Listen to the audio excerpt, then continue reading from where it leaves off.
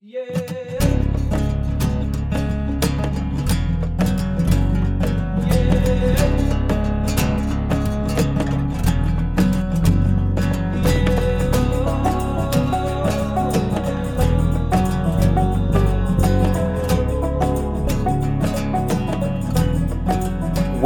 to the Into the Wilderness podcast.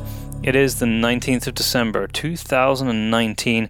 I'm one of your hosts, Byron Pace. I'm recording this intro from the States this week, and so my brother is back in Scotland.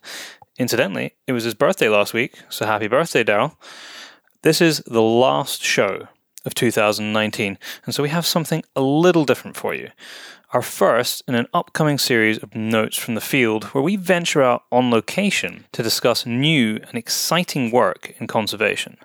To kick it off, I thought we'd start with someone that we've had on the show before, and I travelled up to the north of Scotland to meet up with fisheries biologist and director of the Nest District Salmon Fisheries Board, Chris Conroy, where I got to learn all about river restoration and Atlantic salmon. But before we get into that, I need to give a shout out to our Patreons and a special end of year thank you, I think, to everyone who has supported. Our top tier Patreons this week are Richard Stevens, Richard McNeil, Ronnie Speakman of rdcontracting.co.uk, Chris Griffith, John Henry Pete, Tom McCraith, the guys at South Esher Stalking, James Benjamin Normandale, and finally, but absolutely not least, James Marchington. We don't have a winner from the competition we ran 2 weeks ago because nobody managed to get the right answer. We had lots of people identifying that the sound was a bird. We even had some people managing to work out that that sound came from an owl. So what we're going to do is I'm going to roll that sound over to this week and we will carry it on. Now that you've got the extra information that you were looking at the sound of an owl, what I want to know is what type of owl does this sound come from? As we do with every show over the last few months, we will pick a winner at random out of the correct entries, and you will win a copy of Volume 3, Modern Huntsman, who are, of course, our partners on this podcast and have been for a long time now. I'm looking forward to meeting up with Editor-in-Chief Tyler Sharp in only a few weeks now at Dallas Safari Club. So if anybody is going to be at Dallas Safari Club, let me know, and maybe we can grab a beer. Volume 4 is of course out and shipping, so if you place an order it will ship within a day or two of us receiving it. There might just be time to squeeze it in before Christmas, so hurry up and get your order in. All the feedback from Volume 4 has just blown us away.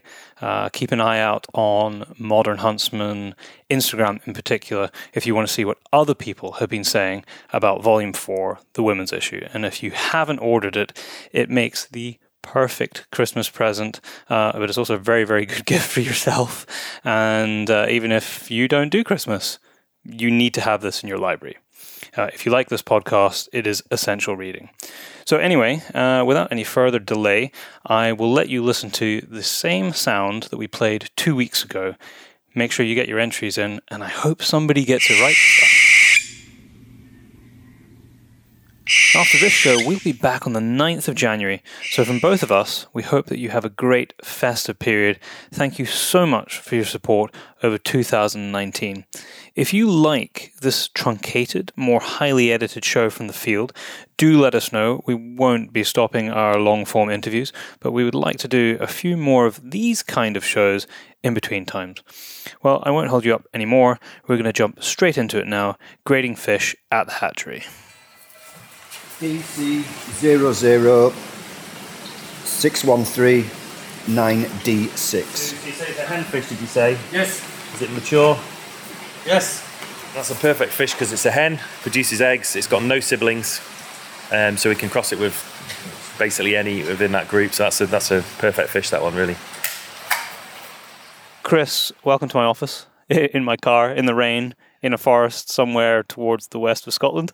Yep. I've just joined you for the morning working on a fascinating project. Give me a little bit of the background. I've seen what's going on in there with the salmon, and you were explaining all the genetic sampling, but what is it in aid of? Tell me about the river system and why you're undertaking this project. Right, so this is the Upper Garry Salmon Restoration Project. and we have a population of fish in the Upper Garry. This is the Inverness Garry, not the Perthshire Garry. It's in a really bad condition at the moment. So you've got basically a number of impact factors on that population. You've got the sort of general decline we're seeing in salmon. But across the board? Across the board, yeah. But on top of that, you've got issues related to hydro. There's a lot of large-scale hydro on the system. You've got issues from aquaculture up there, and you've also got previous poor management, to be honest with you, by the fishery board as well over in the past. And so what you've got is a population that's gone from 900 fish swimming through the fish counter into the Upper Garry system to last year just 27. So wow. a massive decline. So almost functionally extinct. Getting there. It's in a really bad state.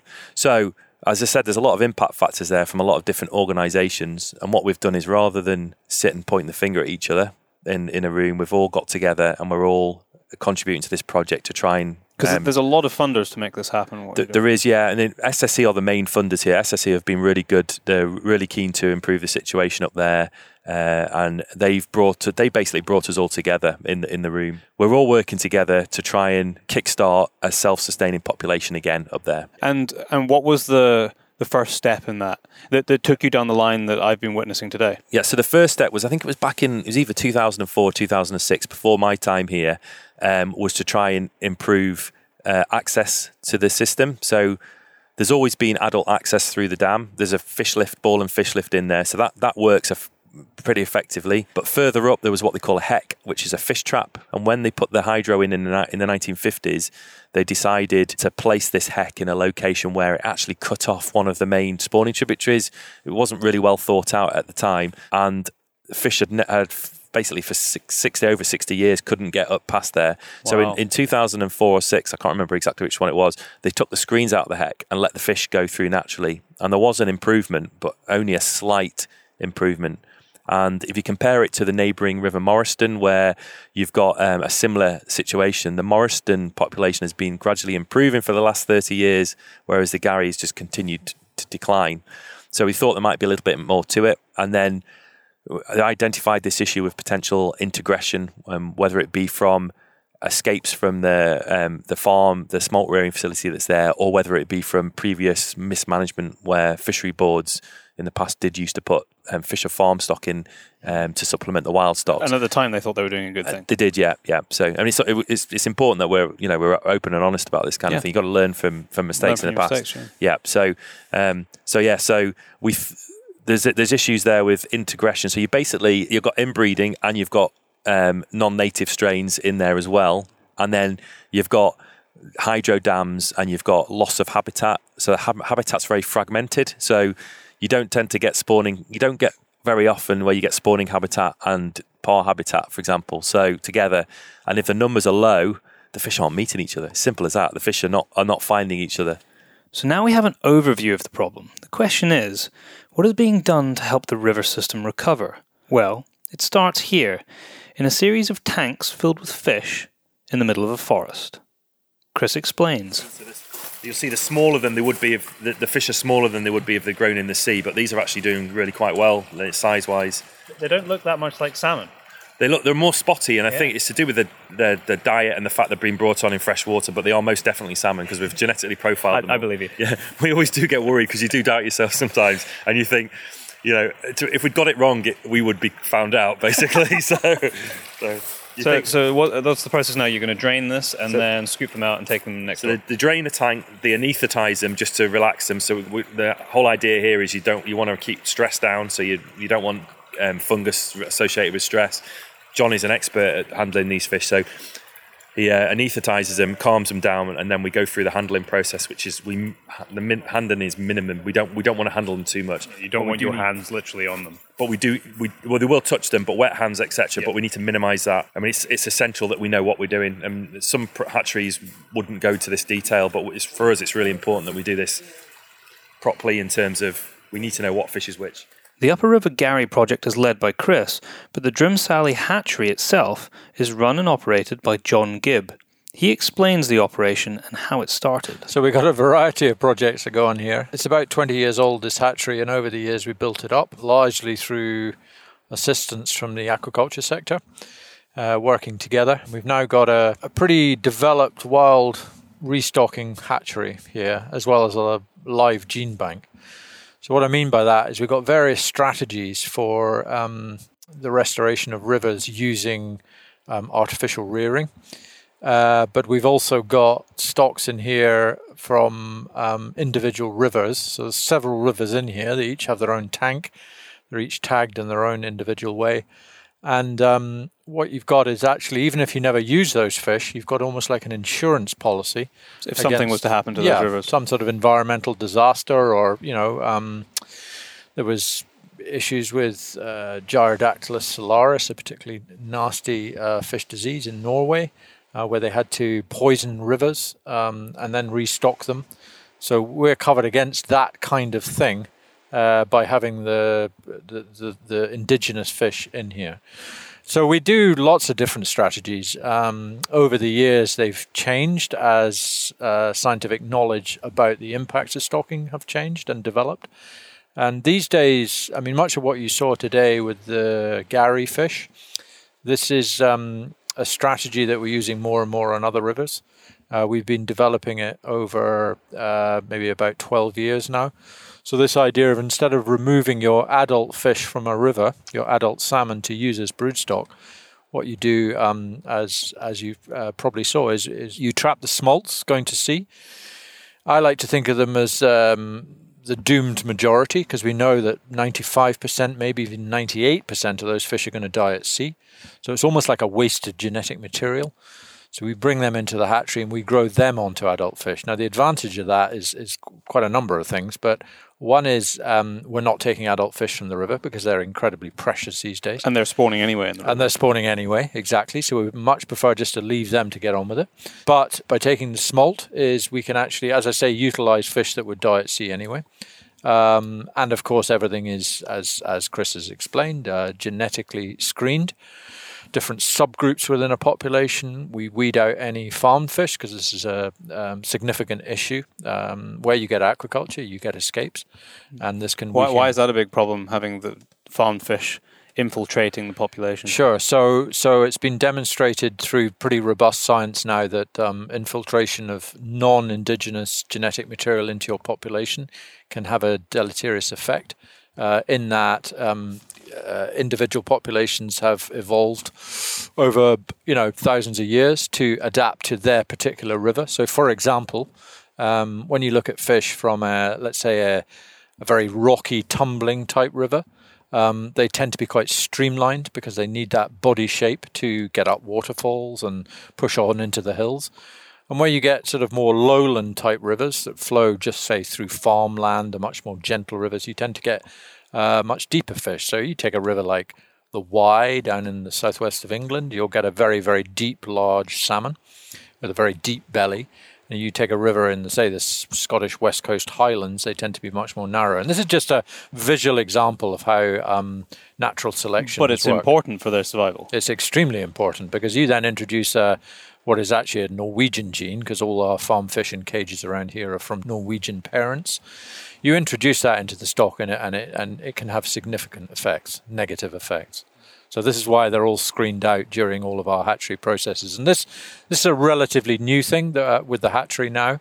We didn't do before because we didn't have that tool, but we now have genetic tools to be able to do this.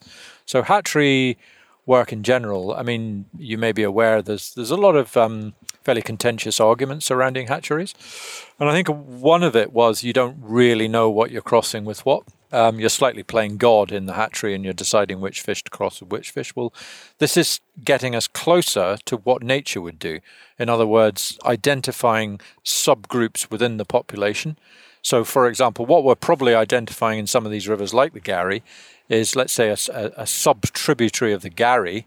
We're identifying that through the genetic screening when they come in the hatchery. So we're only crossing that group within that group because that's what we can assume would happen in nature. So we're getting closer to a more natural scenario. The hatchery is never going to be natural, purely natural. But as I say, with the more tools we have at our disposal, the closer we can get to that. You're slowly mitigating the unintended consequences. That's correct. No, that's absolutely right. Yeah. And of course, this whole point of actually not removing wild spawning fish from the wild to do that. DC00 Yeah. 611 611 C89 C89. Henfish. So that's a. Hold on a sec. So that's a group 3. So that's a green tag. Yeah. So we've got 2-year classes of fish in the hatchery at the moment. We've got fish that were caught as smolts on the way out of the river in 2017. So they've already been stripped once last year. So they're equivalent to a multi-sea winter salmon, a repeat spawning multi-sea winter salmon. And then we've got the 2018 fish, which were caught as smolts in spring 2018. They are equivalent of grills, and they've been stripping for the first time today. So what we need to do is find out how many are left alive and how many, which ones are which, because each fish is individually tagged, and so we can identify it. And then we have a spreadsheet here that links the tag number with the genetic results. So from that we know how big it was when it was caught, what genetic group it's in, and who are its brothers and sisters. And then from that, at the moment we're putting them separating them into groups and identifying them visually. And then when it comes to stripping them, makes the process a lot easier. Seems like a lot of work. It is a lot of work, yeah, it is. Intuitively, one of the essential ID points for this is to know whether the fish is male or female. John shows me the visual cues to look for. So we're looking at the difference between cockfish and henfish. And there's an example of a cockfish. You can see in the pointed snout there. And this is the kype, the hook here that the cockfish gets. And also on the belly here, there's a tightness and a flatness to it.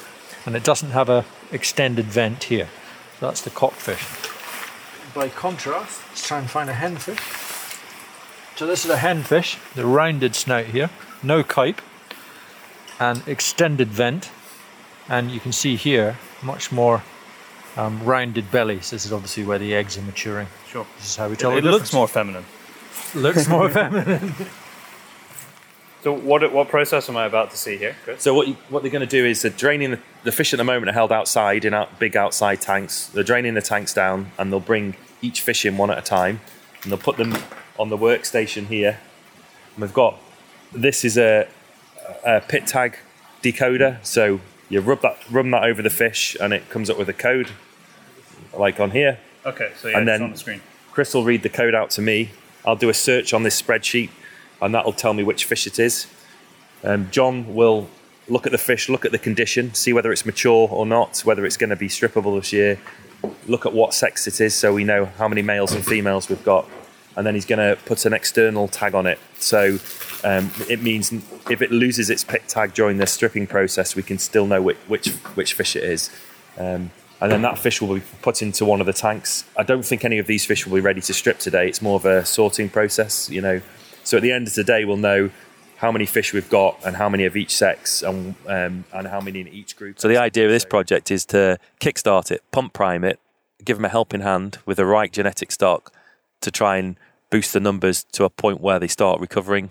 And that's the whole aim of it. So, yep. So you're bringing these hatchery-reared fish online, Yep. putting them back into the river system. They came from the river system, Yep. and then eventually you extract yourself and let the natural cycle take over. So it's called time-limited intervention. So because the adult numbers are so low, the usual way to run a hatchery is to take adult fish on the way up and at spawning time.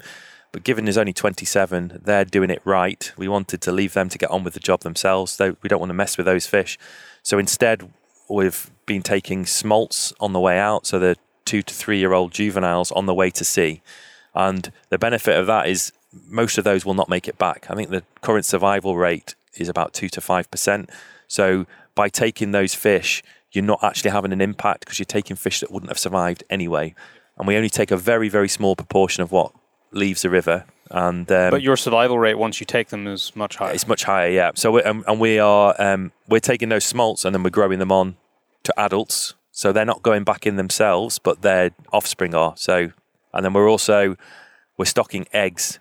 So although we're in a hatchery today, we're not actually hatching anything. The hatching goes on in the river, which means the fish are more streetwise. The first bite of food they have is wild, and so they're fitter and stronger. So that's fascinating. Yeah, I saw the pictures of you doing it earlier this year. Give us the spec of that fish. One by one, they processed and recorded each fish from the tanks outside. Chris explains just how much information is gathered in order to do this successfully. In the first year, they don't get as big as they might do. The average size is much smaller, as you can see. So they produce less eggs, and the eggs are kind of a bit of a lower quality as well. So you're still using the eggs, are you? Yeah. So in other programs where they've done this in other countries, they've not used the first years of eggs, but we don't want to waste any, so we're using them anyway. And then the second year is when you get more eggs, higher quality, and we'll probably get about 150,000 eggs in total, which is, on the scheme of things, isn't a huge number, but it's enough. From the results of our surveys this year, they're definitely taking, and we're seeing a significant increase in both fry and par in the stocking reaches. So this is a process. It takes a bit longer doing it in fresh water, but it's a lot of a safer way to do it. So I better get ready to do this anyway. So DC 00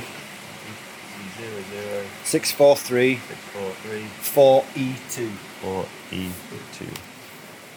So that's a group 4. But if you look for an overall impact, it would be marine survival. Marine survival is what is limiting the population size of salmon at the moment. Obviously, there's local factors as well. There's hydras in some places. There's Chris explained that with the Gary as a exactly. So the Gary example. Exactly. But I mean, in general, we in some places, and I should stress, it's only some places. Hatcheries are not an appropriate response for probably the majority of Scottish rivets, to be honest with you. But there are places where it's a sensible management response. Alongside, you've got to make sure your habitat's in good condition. But if you've got your habitat in good condition, the habitat is accessible as it can be, and you know that smolts are able to go to sea without any undue predation on them, for example. If you've got all that in place and still you're not getting enough adult salmon back to repopulate the habitat with juvenile fish, then you're probably getting closer to a scenario where a hatchery is part of a suite of responses that you would consider. It starts to make sense, yeah. It was 133 millimetres long, which is slightly bigger than average, and it was 2+ years old, so we know we've got a lot of information on every fish. Here we go. So. Hen fish. That's a sign of inbreeding depression there. They've got loads. So this one here had 2 brothers and sisters within the same sample. So these are probably the upper Gary population. As a result, there's not enough fish there. Yeah. As we go through the fish, it becomes clear just how important the genetic sampling is. We'll have a think about it later, yeah. So this is a fish that either there wasn't enough genetic sample or it was a bad genetic sample, so we can't get the genetic profile from it. So because it's a major part of this is we are profiling them all. If we don't know what it is, it could be a farm fish, so we can't use it basically. Yeah. One of the things I was curious to find out was how the salmon fare being reared in fresh water, when in their natural cycle they will migrate to the sea. Yeah, so they do go to sea, but they don't have to go to sea. So the difference. So basically, their natural instinct is to go to sea, and the offspring of these fish will go to sea. But if they can't, they don't. And you do get landlocked populations of salmon in the wild as well. Do we have any in the UK? None in the UK, no. But there are places in Norway and Canada and places like that. Newfoundland, I think. The only difference is these fish won't grow as quick because the food source isn't quite as rich. So that's why they're smaller. It's just when they're out at sea, they're packing food on prawns and other fish, and they're really packing the weight on. So they're getting the right nutrients. We've got a particular diet we feed them, so they are getting the correct nutrients. But it's difficult for them to build the mass that they would get at sea. So people often ask us, if we grow them in fresh water, will their juveniles stay in fresh water? But no, that's not the case. They will still migrate. Yeah, that's built into their DNA. Yeah, exactly. Yeah. So. A lot of people have assumed that hatcheries are exactly that. You stick some fish in a tank and you sort of go off and do something else. We're full time on this, and we've been involved in several projects that have started out with extremely keen and well-meaning groups of people, usually angling groups, that want to see their river recovered. They start a hatchery, and halfway in they realise that actually there's a lot more work and dedication than they imagined. And sadly, a lot of them have actually lost their fish through it. So what we're finding now is we do several rivers out of here. And it's our client rivers tend to be groups that have recognized that fact, recognized that what we have here is fully alarmed water systems, and you can see the rain coming down here today. You know, our intake burn will be shooting up. There'll be leaves piling down. We've got alarms and all of this, so you know we lessen the risk. But that's just one example. We're 24 hours a day, 365 days a year. You can't disappear from here. You cannot disappear. Otherwise, the risk is very high. That's right. That's right. And you can't get any insurance. No insurance company would go near you. So you've really got to. You've got to do it that insurance. way. Yeah, exactly. But it takes. I mean, I'm very, very lucky here. I've got very dedicated staff that go well beyond the call of duty to keep this place running. I'm extremely lucky and very grateful to them. That was caught on the 15th of April 2018. That was 122 millimeters, which is pretty much average size, and it was 3 years old. Cockfish, DC 00 643 4E2. 4E2. Yeah, some people, criticise biology and science in fisheries management, but this is where it comes in as well. We've got this spreadsheet here, we've got all this information, there's a whole load of science behind it, and we've got a real practical management application. It's not science for science sake, it's evidence-based, it's informing the actual management work, and it has a specific output, and that's the way we like to work. Evidence-based management, and we don't do any science unless it's got a practical management application, and it's important people understand that, because if you're going to do something, you need to robustly assess it, have all the evidence available, and do it properly. Yeah. What would be the flip side of this project without the science, just sort of the more grunt force manhandling of trying to do a good thing, but without the knowledge that you've managed to gain? What would be the output of that? Well, firstly, we wouldn't be allowed to do it if we did it that way. And secondly, you have the potential to reduce the fitness of the population. And when you've got a population like this, you saw the group 4, they are likely to be the Upper Garry population.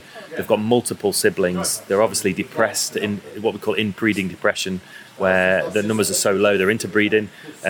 You could make that worse. So the way we're doing this, we're actually going to lessen the impact, because we're going to make sure they don't inbreed with siblings. So yeah, it's just, we should, as a result of doing it this way, have a fitter product at the end of it. The wild fish at the end of it should be fitter, and fitter as in more robust, more able to survive, to fit to the actual system, and to survive climate change and things like that. The fitter the fish is, the more chance it's got of surviving in the long run. Because these fish in different river systems have adapted to those river systems and to be able to survive. So exactly. Moving populations from one river system to another, not only could it be massively detrimental, they also won't survive as well as fish that have adapted. Exactly, and even on here, this is one river system with 4 distinct populations within it.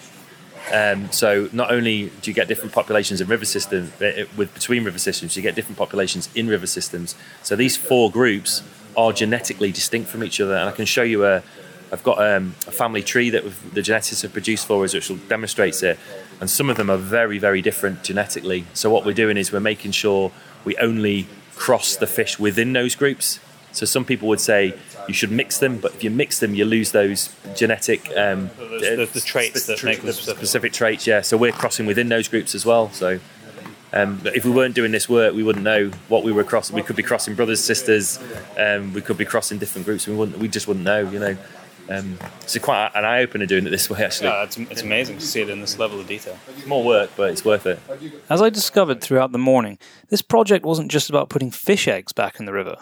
There was also an important missing link in the natural cycle, as Chris explained to me. Yeah, so the adult fish, we only strip them, we only take the eggs or milt from them twice, and there's a number of reasons for that, but the main reasons are, A, we want to continue to have good genetics. We don't want to keep using the same fish. And B, once they've been stripped once, it gets harder and harder to strip the fish each time you do it, because the body cavity builds up, and it's not right to put the fish through it too many times. So we've decided twice. The reason we do it twice is because in the first year If the fish are grown in fresh water, they're quite small. So, and the eggs are smaller. So second year, the eggs are better quality. So rather than just basically throw those fish away, they're humanely dispatched at the end of the process. We freeze them, and then when we put the eggs out, we take the carcasses up with us and we dig them into the bed of the river around where we've put the eggs in. And so as they decompose, they increase the nutrient levels. So in the past, there would have been, not all Atlantic salmon die after spawning, but a lot of them do. Mm-hmm. And so you would have had it's not like Pacific, which not like all Pacific. Die. Yeah. No, it's. But there is a proportion which die off. There is a proportion, and if you don't have them running the river, you don't have the nutrients going back into the river. And those marine nutrients. I mean, everyone knows Pacific. They've taught you the stories about the salmon feeding the trees, but it is important here as well. And people don't. It's only recently people have really started thinking about that. So and in the upper reaches of these rivers, there's not much there. No, and the upper the Kingi where we're putting a lot of these fish in is. I mean, it would have been forested naturally. There's no forest. There's very little riparian vegetation, and now you're losing this wild salmon input as well. So the idea is we put that in and we give them a chance again. We're just trying to improve the chances of surviving, basically. So of course, the big question is, will it work? And are there any early indications? So this is a long-term project. This before we really know it's working. It could be 20 years. So there's a long-term investment in this. But what we can say is we've stocked eggs for 2 years, and we're getting good numbers of fry and good numbers of parr now as well in the second year. So that's the 1-year-old fish and the 2-year-old fish. And we are now getting densities higher than we've ever recorded in the Garry because we've got a long-term data set. And it's really important if you do a project like this, you have to monitor before you do it, during and after, to make sure it's working. Because if it's not working, you don't do it, And so people can learn from it as well. So we are seeing, for example, one of the sites we do, it's a small burn. In the past, the highest density of fry was 1.7 per 100 meters squared, which is basically one fish. And it had been surveyed 5 times, and we only ever got one. Okay, so this wasn't an anomaly. Yeah.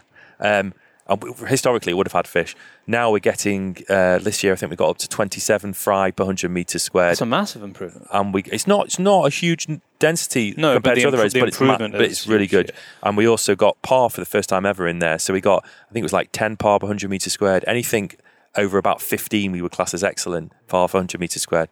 It's not like the densities we get in the Ness where we get up to 400 fry per 100 meters squared in the river Ness, but you wouldn't expect that in an upper system anyway, because it's a different environment. Yeah, exactly. Yeah. So we're getting encouraging results, is what we would say. That's fantastic. Yeah. Well, thank you very much for your time today, Chris. And it's intriguing to see the process, and I'm looking forward to coming out with you in early part next year. Excellent. Yep. Thank you very much for listening to the show. We both hope that you have a fantastic festive period and can join us again at the start of 2020 on the 9th of January for our first podcast of the year.